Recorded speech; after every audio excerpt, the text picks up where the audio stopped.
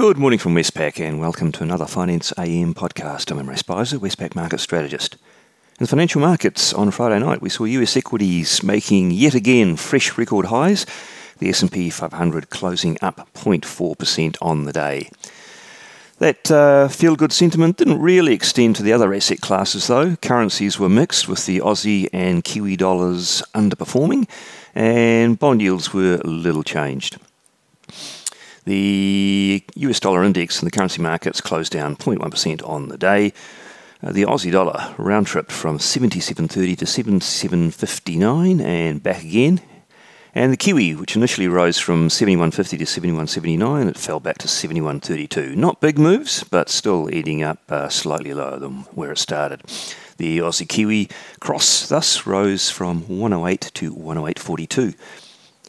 In the interest rate markets, the US 2-year Treasury yield was stuck around 0.16%, but the 10-year yield ranged sideways between 1.55 and 1.60%. And the Australian interest rates were a little bit more upbeat. The 3-year yield rose a basis point to 0.27%, while the 10-year yield rose from 1.69 to 1.72%. Commodities were fairly subdued actually. Brent crude oil down 0.3%. Copper down 1.2%, iron ore hardly changed, and gold up 0.7%.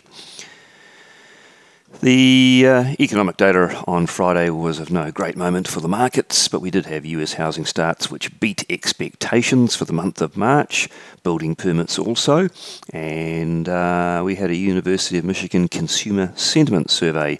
Didn't rise as much as expected.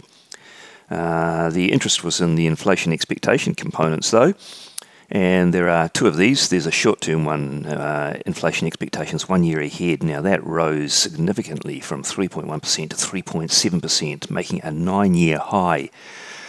Although the 5 to 10 year measure, which is more closely watched by central banks, that slipped from 2.8 to 2.7%. So the story is there that most are expecting a significant spike in near-term inflation, but not expecting it to persist over the medium term.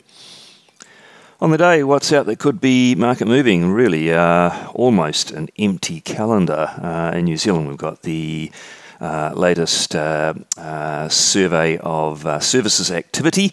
That should slip a bit given the increase in alert levels over the month, but other than that, the global calendars are bare. So that's it from me today. Thank you for listening. I'll be back again same time tomorrow morning.